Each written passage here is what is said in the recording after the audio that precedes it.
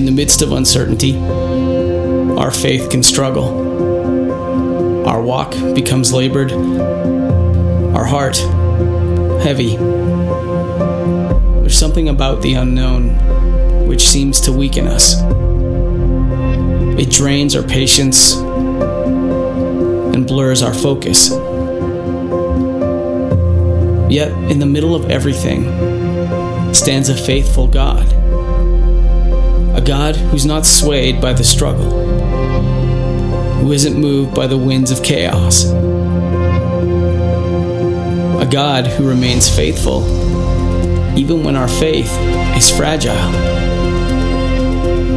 It seems more difficult than ever to not worry about tomorrow. Yet that's exactly what God has asked us to do. For when we cast our burdens on Him, the troubles of the moment begin to fade. When we trust the plans He has for us, our fear begins to subside. When we fix our eyes on Jesus, the author and perfecter of our faith, our focus becomes consumed by clarity. Yes, we are in the midst of uncertainty, but we can be certain of one thing: God is faithful. And that is more than enough for tomorrow.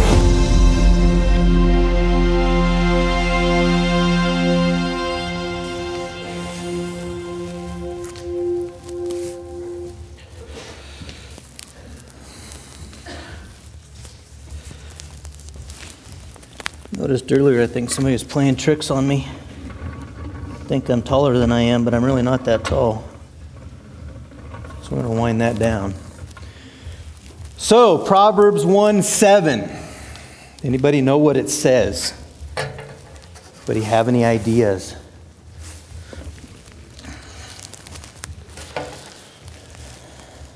Anybody remember? It says, "The fear of the Lord is the beginning of knowledge, but fools despise wisdom and instruction." So today we continue our study in 2 Peter. One of the things that stands out to me more than any other is that these false teachers do not fear God. They run from Him and seek their own pleasure. A few years ago, I did a small study on the fear of God, and I came across this definition by Roger Ellsworth in his book, Opening Up Psalms. And it says this: "To fear God means to live in reverential awe of who He is and dread His displeasure." And then he quotes Charles Spurgeon, who says, "Fearing God means pay to Him humble, childlike reverence, walk in His laws, have respect to His will, tremble to offend Him, hasten to serve Him." And so, if you would turn into 2 Peter chapter 2, we're going to read verses 10 and 22 as we think about this definition of fear this morning.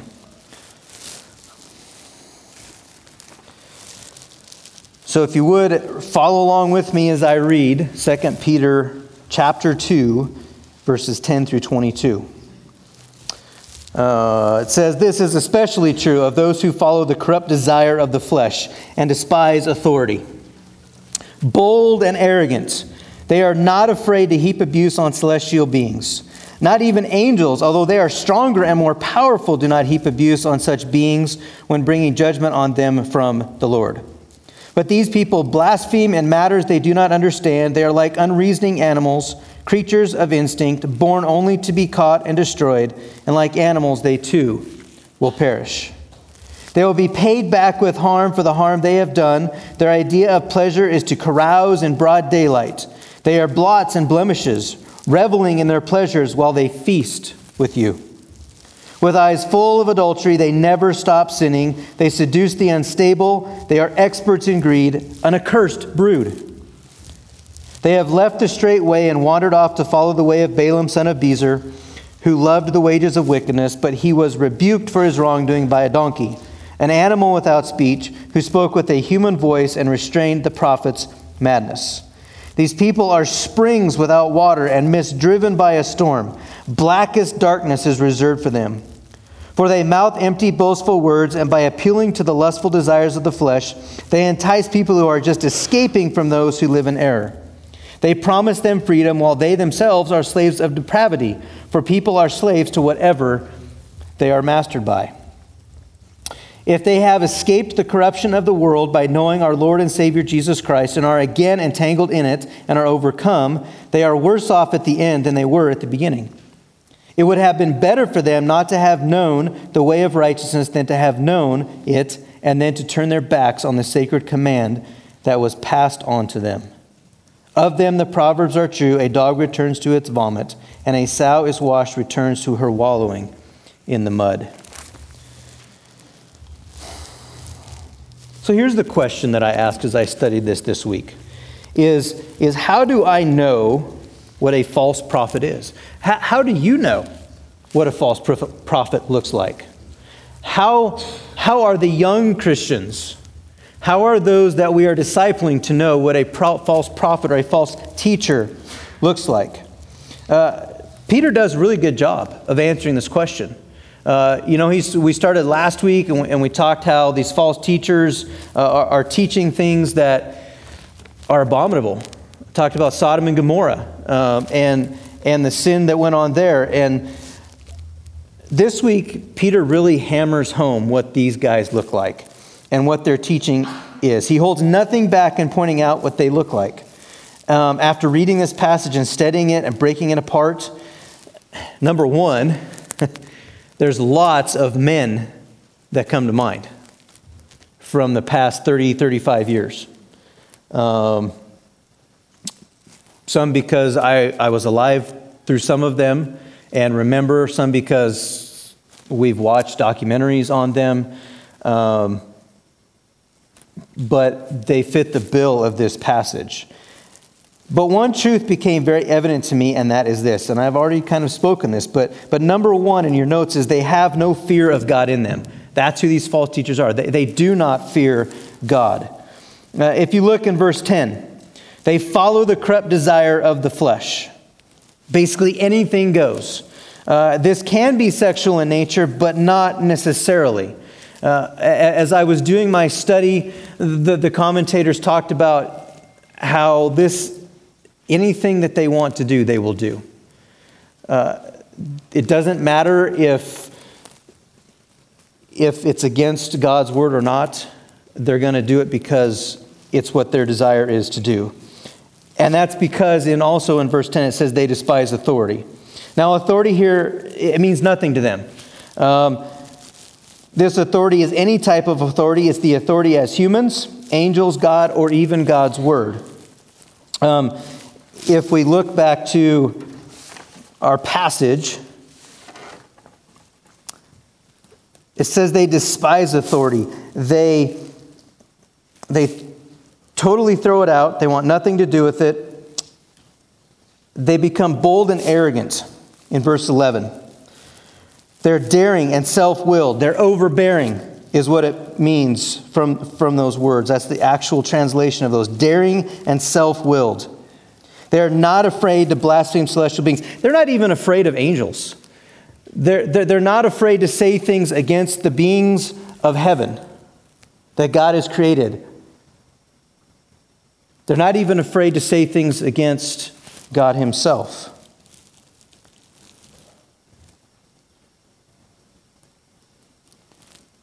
And it's not a one-time deal. It's over and over. It's a constant thing. Nothing new with them. They despise the authority of celestial beings. Verse 11 tells us that not even the angels themselves are bold enough to blast celestial beings. But these false teachers have no problem doing this. They blaspheme in matters they do not understand. In verse 12, that's the third mark under your notes this morning. They blaspheme in matters they do not understand. Or in the New American Standard, it says, they revile where they have no knowledge. In other words, they speak of things that they know nothing about, but they blaspheme against them. The term blaspheme here literally means the word blaspheme, but could mean insult, slander, or curse. These teachers do not even have respect for what they don't know. They tear apart what they don't know. They spew whatever their propaganda is about it. And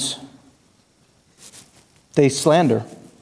They utter false charges or misrepresentations which defame and damage another's reputation because they don't know what they're talking about. And they blaspheme. They insult. They curse what they don't know. Verse 13 says, what they do in broad daylight, right in front of those they are teaching. It says that they do this as they're eating a meal. Now, this meal was thought to be, it could be the Lord's Supper, but also in this time, in this culture, in the early church, they had love suppers or love meals where those that were poor could come and those that had more money would put on a meal or a feast for those that were poor. And it's thought that these men exploited that and made a big to-do about they were the ones that provided the meal. Interesting that it says what they do in broad daylight, right in front of those they are teaching. It talks about reveling here. They carouse in broad daylight. The word here actually has a definition that says a life lived in luxury and splendor. So what these people do, they are bold about it. They're arrogant about it. They don't care if you know the lifestyle that they are living. They don't care that you know that they're getting rich off of you or that they're exploiting you or those that they teach because they are okay living a life lived in luxury and splendor. They don't care what anybody else thinks. As long as they are happy, that is all that matters. I really think that's why they don't fear God. They do these things because they have no fear of God in them. And like I said, I can think of many names come to my mind. Old names, new names of men that potentially fit this bill, that potentially fit these definitions. Basically, it comes down to as long as they are happy, that is all that matters. In verse 14, it says, they have eyes for your women. They are adulterers. They have eyes of adultery. They are looking at others. Some of the commentaries I read said that because Peter brings in Sodom and Gomorrah in the first part of this, that it could even be men and boys. That they don't stop at women. But if you think about all the teachers just in the past 30 years, they have all had their eyes on other wives and even young girls as low as the age of 12. They live by their feelings rather than by their conscience. This is no different than our culture now. We see this in our culture in this day and age. Well, as long as you feel good about yourself, it's okay to do that. And this is what's being taught. This is what's being taught from pulpits on a given church day, whatever their church day might look like. They're told that if they give so much that they will be blessed. But the blessing never comes because these men live in lies and live for themselves. They continue to sin. They can't stop. They habitually sin. They seduce the unstable soul. It's interesting in the NIV it just says they seduce the unstable. So as I was looking up these definitions and looking at some of the Greek definitions, it brought up two Greek words, and I was like, well, that's kind of confusing. So I looked in a different translation. The New American Standard says they seduce the unstable soul. Interesting here that the word for soul is psyche in the Greek. What does that bring up? Mental state. But it means much more than just mental. It means inner self. It means the heart. One of the things we talk about with the kids is what does it mean when the Bible talks about our heart? Well, it's talking about that place inside of you where your soul is at, where your emotions well up from. And if you stop and think about when it talks about our heart and the center of our emotions, which is what the heart is or the psyche is, think about where your emotions really come from. They start somewhere deep inside your belly and they work their way up. until they hit your brain. Think about that. Where does your anger really stem from? Does it start here or does it start down here?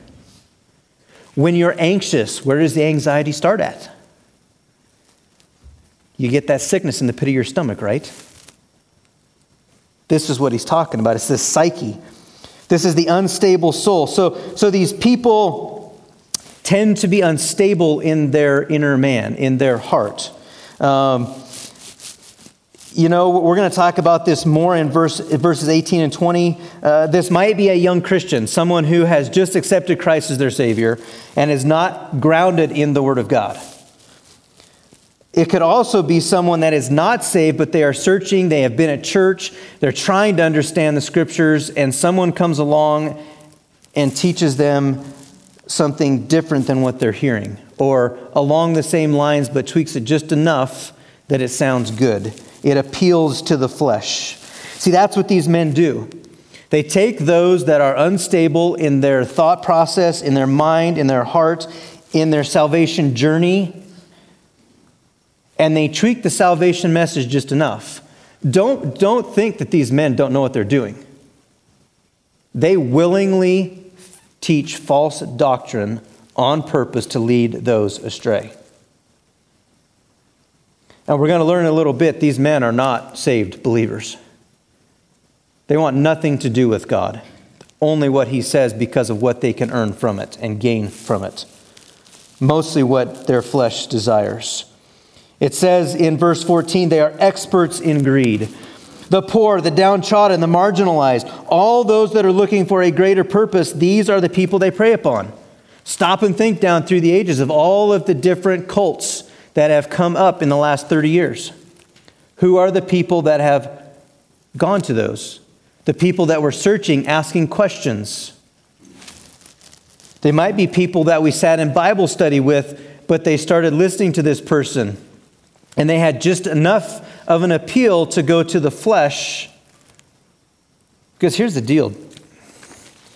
Jesus' appeal to our flesh, God's appeal to our flesh, is to be rid of it. Jesus died on the cross to take the power of sin away from us, that we might have a true freedom, a freedom that these guys claim that they have, but they don't. They try to find the most vulnerable people they can and twist them in their thinking. Verses 15 and 16, they have left the straight way and followed Balaam. If you don't know the story of Balaam, Balaam was a Gentile prophet in the Old Testament in the book of Numbers 22 through 25. And there was a king that saw the Israelites coming. He's like, oh man, we got to do something about that. So he went to ask Balaam to throw a curse on him. Balaam was going to do it. God stopped him. But then the guys brought a bunch of money, and so he was going to do it for the money. That's who these guys are. Eventually, God had to intervene through the donkey of Balaam. Balaam, I think, would have beat his donkey to death because the donkey sat down in the road. At one point, he was going to turn around and go home. But Balaam kept beating him and beating him and beating him because he wouldn't do what he wanted him to do. Sounds kind of like a horse or a cow. Animals don't always do what we want them to do. Only when the donkey finally sat down and Balaam was beating on him, he says, why are you hitting me? If I go forward, there's death because there was an angel standing in the path blocking the way. You see, Balaam went astray, and these men, and I think we could even include in some denominations and some churches women as well, are false teachers. Money is more important to them than what God says. It took a donkey to stop Balaam from doing wrong. I don't know what it would take to stop these false teachers from doing wrong, other than God's punishment upon them. Clearly, to me, these teachers do not fear God. They do not fear authority. In fact, like I said in verse 10, it says they despise authority. They have no fear of God in them. And then with that, in verses 12 to 22, another truth arises out of this. Because they don't have the fear of God, it's very evident that they don't know God. They have a working knowledge of God, but the intimate knowledge they don't have. They don't really understand who God is. They don't want to know who God is. All they want to know and understand is how they can use the gospel and pervert it for their own good and their own desire and their own flesh. And here's why I say they don't know God. Because in verse 17 it says they are dried up springs. They are misdriven by a storm. Is a spring if it's dry? Honestly, it's really just a dry bed of dirt where the spring used to be, correct? So it's not really a spring. For it to be a true spring, it would be bubbling up water. And it's usually pretty pure, good tasting water. It's usually ice cold, not contaminated by Giardia or the other waterborne pathogens that can be in it. You can typically drink right out of that spring. You don't want to drink out of these guys. They're dried up. They got nothing to give you that's good. There's no life in them. They offer no hope. They offer no hope. They say they do. They boast that they do, but they really have no hope. They are mist-driven by a storm. The word mist literally means fog or cloud. Now, when we see clouds coming, we often think, oh, great. We get that deep blue, dark clouds, right? We think a rainstorm is coming. But sometimes all we get is dry lightning storms. And it's usually in a drought. We're needing the rain. The farmers need it. The water hasn't been turned on yet. They're not allotted their water rights quite yet. And so early in June, we need the water.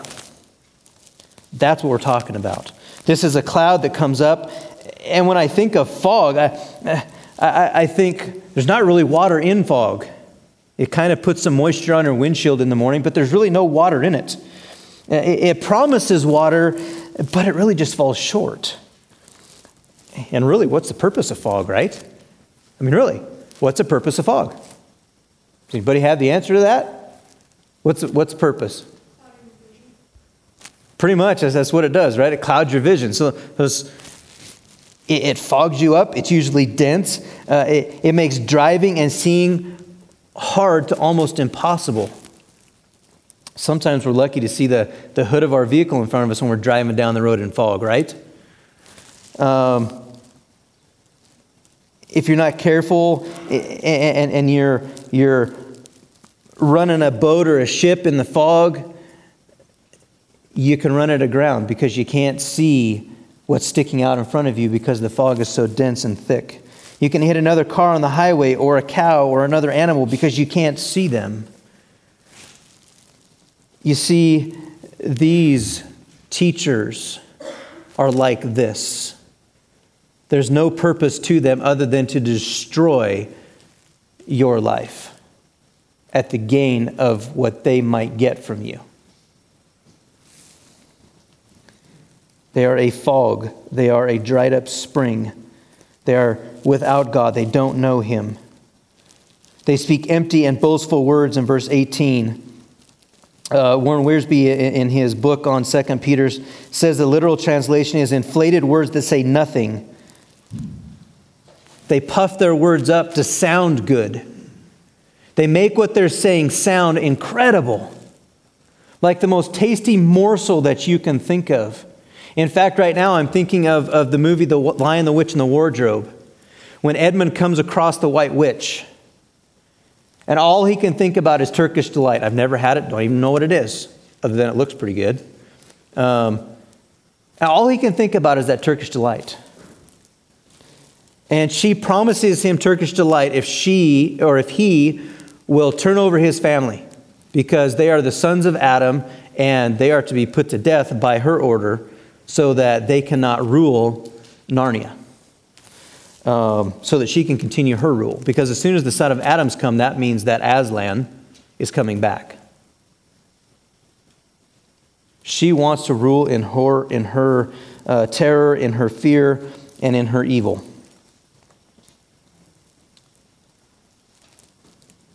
She made everything look so good, but when he actually comes back with his family and turns them over, they actually turn him to stone.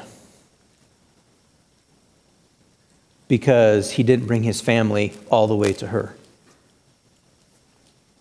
That's how twisted these teachers are. They make things sound and look so good and so wonderful. Let's go to Matthew chapter 12, verses 33 through 37. Jesus speaks a little. Actually, Jesus spoke a lot about this kind of false teachers, quite honestly. The Pharisees that Jesus dealt with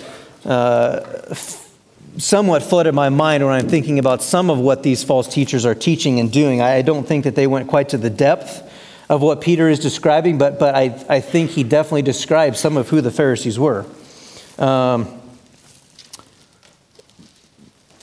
But let's look at what words do and what they say about us. So Matthew 12, 33 through 37. Jesus is talking to his disciples, talking about what makes us clean or unclean. And he says this in verse 33, "Make a tree good, and its fruit will be good. Or make a tree bad, and its fruit will be bad. For a tree is recognized by its fruit. You brood of vipers, how can you who are evil say anything good?" Talking to the Pharisees. "For the mouth speaks what the heart is full of." That, again, would be that psyche, that inner being, that inner man. "A good man brings good things out of the good stored up in him, and an evil man brings evil things out of the evil stored up in him. But I tell you that everyone will have to give account on the day of judgment for every empty word that they have spoken. For by your words you will be acquitted, and by your words you will be condemned." The mouth speaks what the heart is full of. Now, there's application for us here. Not because we're false teachers, but simply because what is coming out of our mouth, it will show us where our heart really lies. But Jesus was talking to the Pharisees. Because in verse 24, they said, "It is only by Beelzebul, the prince of demons, that this fellow drives out demons," talking of Jesus and the work that he was doing. And so he goes on this speech about what comes out of your mouth shows what's in your heart. This is the false teachers. And with this, they entice people by the lust of the flesh. They say, hey, if you come, this is what you're going to have.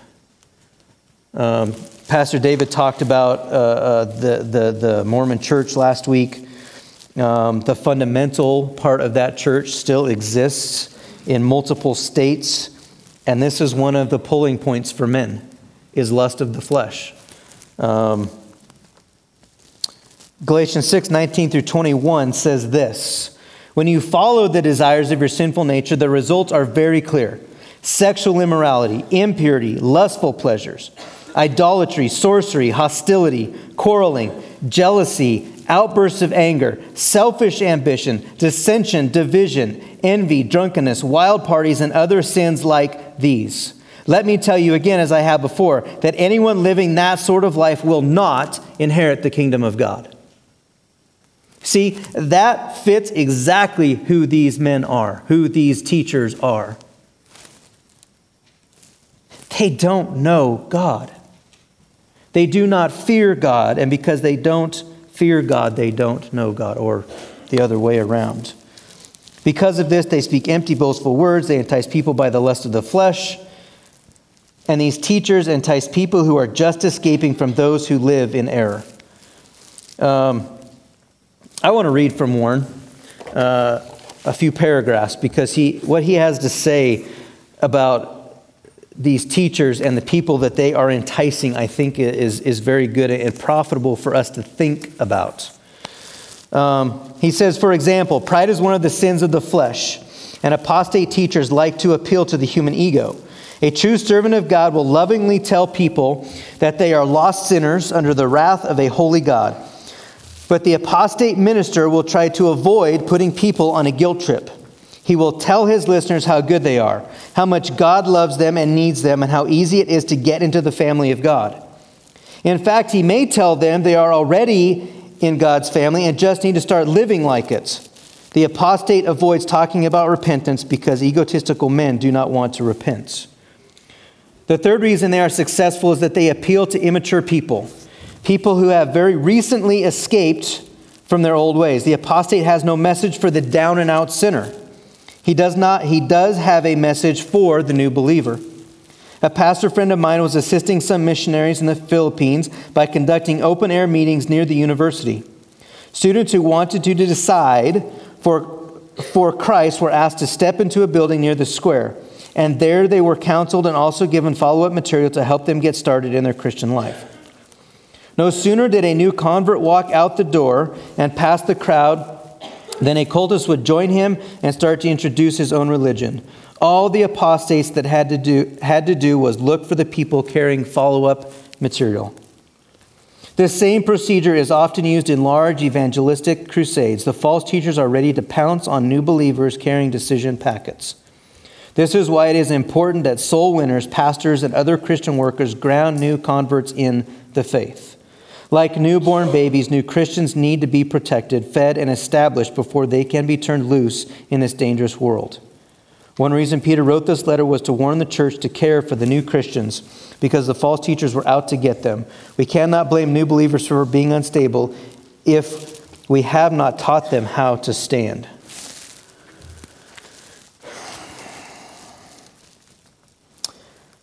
In the Message, verse 18 says this: men and women who have recently escaped from a deviant life are most susceptible to their brand of seduction. And then verse 20, if they've escaped from the slum of sin by experiencing our Master and Savior, Jesus Christ, then slid back into the same old life again, they are worse than if they had never left.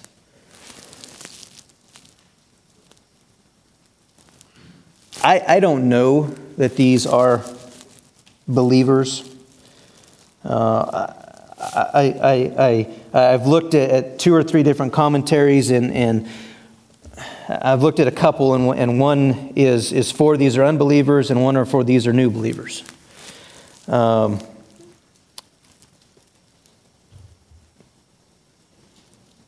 Either way, these men know who to look for.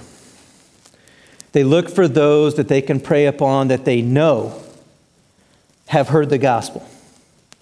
And they make it sound appealing. They make it sound more appealing than by working their magic, by saying you're already there, you're already okay. You don't have to confess with your mouth that Jesus is Lord, that He is the Son of God, that He is who He says He is. You don't have to believe in your heart that God raised Him from the dead. As long as you're baptized, you're saved. As long as you give enough money, you will be saved. You know, I couldn't help as I read that first paragraph that I read out of that book, as I read that yesterday morning, thinking about a commercial that aired during the Super Bowl. And I had a mom text me and ask my thoughts on the commercial. And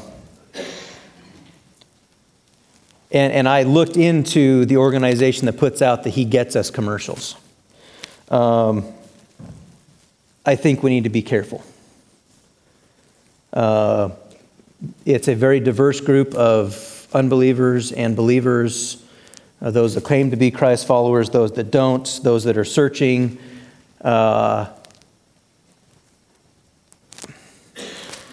We need to be careful because these teachers are good at being vultures. They prey upon those who are seeking escape from old ways and promising them freedom that they themselves don't even have. Romans 6:6-18 says, don't you know that when you offer yourselves to someone as obedient slaves, you are slaves of the one you obey, whether you are slaves to sin, which leads to death, or to obedience, which leads to righteousness? But thanks be to God that though you used to be slaves to sin, you have come to obey from your heart the pattern of teaching that has now claimed your allegiance. You have been set free from sin and have become slaves to righteousness. Paul's whole argument in Romans 6 is coming from the standpoint of the whole book of Romans Paul's argument is the law is not for salvation. The law's whole entire purpose is to show us how sinful we are and how much we need a Savior. Jesus Christ came to fulfill that law, and it's in Him that we have righteousness. It's in Him that we have freedom. Because at the first part of chapter 6 and verses 1 through 7, Paul says we are baptized, spiritually baptized by the Holy Spirit into Christ. And he says if we're baptized into Christ, that means we're baptized into His death, into His burial, and into His resurrection. The picture of which our water baptism stands for. We are here, we are baptized into His death, His burial, and His resurrection. And because of that, the dead man is free from sin. Just as Christ is free from sin because we're baptized into His death, burial, and resurrection, so we too are free. This is not the freedom these guys teach. Here's a reason I think that these men pick on baby Christians. When we lived in Scotts Bluff, we went to a very good Bible teaching church. The pastor was known in the town. So much so that when some Mormon missionaries showed up at our doorstep, one day I was at work and kids were outside playing in the front, and they walked down the street and started a conversation with Nellie, and I don't remember exactly how all the conversation went, but it came to that we went to church, and they asked where, and she said, we went to Monument Bible Church. And they looked at her and said, oh, that's Jake Roberts' church, right? She said, yeah, have a nice day. You want to know why they did that? Because they knew the type of teaching that Jake Roberts taught. Because he had talked with those missionaries and given them solid evidence for why they were wrong and what the true gospel was. She was relieved because she didn't know what to say to them, as I think most are.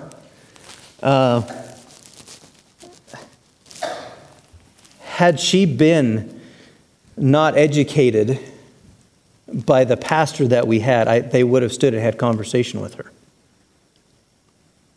Just as all of these that go around do. I mean, we were in Cheyenne on Wednesday, and we had conversation with a couple of lady Mormon missionaries. Wanted to share Jesus with me through the Book of Mormon in the Bible. I'm like, well, I know Jesus. And honestly, at the time, I didn't have time to sit and have conversation because we're in the middle of the Maverick parking lot, of all places. One thing I want to be clear. I don't believe this passage is teaching that if these are new believers, that they've lost their salvation. But it's very clear that the path they are headed down is not a good one if they know Jesus, if they understand Jesus, and they turn and slide backwards. It's worse for them than if they had never known about it. Whoever these are, as a dog returns to its vomit, so fools repeat their folly. Proverbs 26:11. These teachers do not fear God, nor do they know God.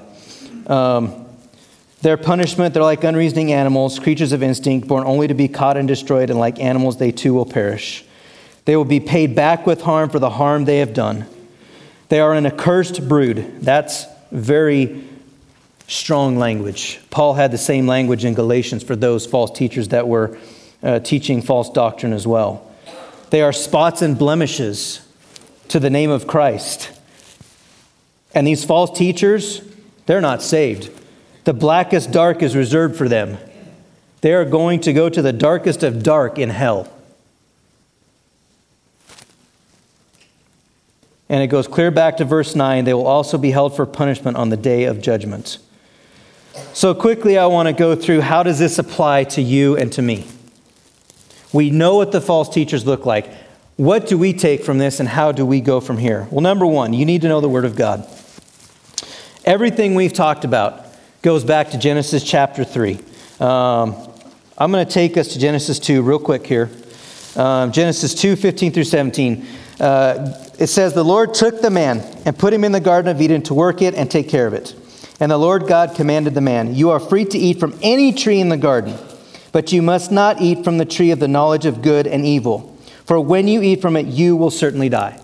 That's the command God gave. Now I want you to hear what Eve says when the serpent tempts her. Now the serpent was more crafty than any of the wild animals the Lord God had made. He said to the woman, Did God really say you must not eat from any tree in the garden? The woman said to the serpent, We may eat fruit from the trees in the garden, but God did say, You must not eat fruit from the tree that is in the middle of the garden, and you must not touch it, or you will die. You will not certainly die, the serpent said to the woman, for God knows that when you eat from it, your eyes will be open, and you will be like God, knowing good and evil. You see, Eve was twisted a little bit of what God said. The serpent, the devil through the serpent, placed a seed of doubt. And with that, she said, and we're not supposed to touch it either. And then he says, well, God knows that if you eat of that, it's going to be a good thing, but he just doesn't want you to have the knowledge that he has, which was true. He didn't. See, you need to know the Word of God well enough that when the devil uses the Word of God and what God has said in his Word, and these false teachers come at you, you can turn around and say, that is not what the Bible says. That is not what God told us. Yes, he did say we should not eat of it. But Eve added to what God said. And we're not supposed to touch it. That's not at all what God said. Number 2, disciple your children. This is our job. This is our job as parents. It's your job as grandparents to continue to help in the discipleship of your children. It's not the school's job. If they go to a Christian school, it's not the church's job. It's not the youth pastor's job. Our job is to reinforce what you are teaching. Your job is to disciple your kids. Deuteronomy 6:4-9. Hear, O Israel, the Lord our God, the Lord is one. Love the Lord your God with all your heart, with all your soul, and with all your strength. These commandments that I give you today are to be on your hearts. Impress them on your children. Talk about them when you sit at home and when you walk along the road, when you lie down and when you get up. Tie them as symbols on your hands and bind them on your foreheads. Write them on the doorframes of your houses and on your gates. I think that explains itself. Make sure that their roots are deep and in fertile soil. When you lead someone to Christ, that is the first step to making a disciple, is leading them to Christ. It is your duty as a Christian to continue the Great Commission and to continue making them a disciple. Make sure the roots are deep. Make sure your roots are deep. Most importantly, make sure your kids' roots are deep. Number 3, know the authority that is running your life. This goes clear back to Genesis 1:1. In the beginning, God created the heavens and the earth. In the beginning, God. That's the authority. And everything written after that is taken at face value with what it says, unless we are given a reason otherwise to think differently. We have too many in our culture today, including pastors, that take what it says in Genesis and says it should be interpreted this way because this is what science says. Instead of saying we should look at science through the scope of Scripture and say, now, how do we interpret science? Because the Bible says creation happened this way. You see, this is how false teaching creeps in. And here's the problem with this. When we start saying that this word means this, which I've listened to lots of different Hebrew scholars that say if it's this way here, in all of the rest of the Old Testament, it has to be interpreted this way here in Genesis. Not as a period of time, but as a day. Because if we start interpreting it the way we want to interpret it rather than the way God wrote it, then our young people start to doubt. And you can go to the Answers in Genesis website, Ken Ham. They have done a lot of different research on this, and they have talked to college-age students and young adults and asked, why did you leave the church? And their answer is because we don't believe it's true. And it started back with us leaving Genesis 1 as being written as God wrote it. Number 4, Jesus is not a dried up spring. John 13, 4, 13, and 14. Jesus answered and said to her, Everyone who drinks of this water will thirst again. But whoever drinks of the water that I will give him shall never thirst. But the water that I will give him will become in him a well of water springing up to eternal life.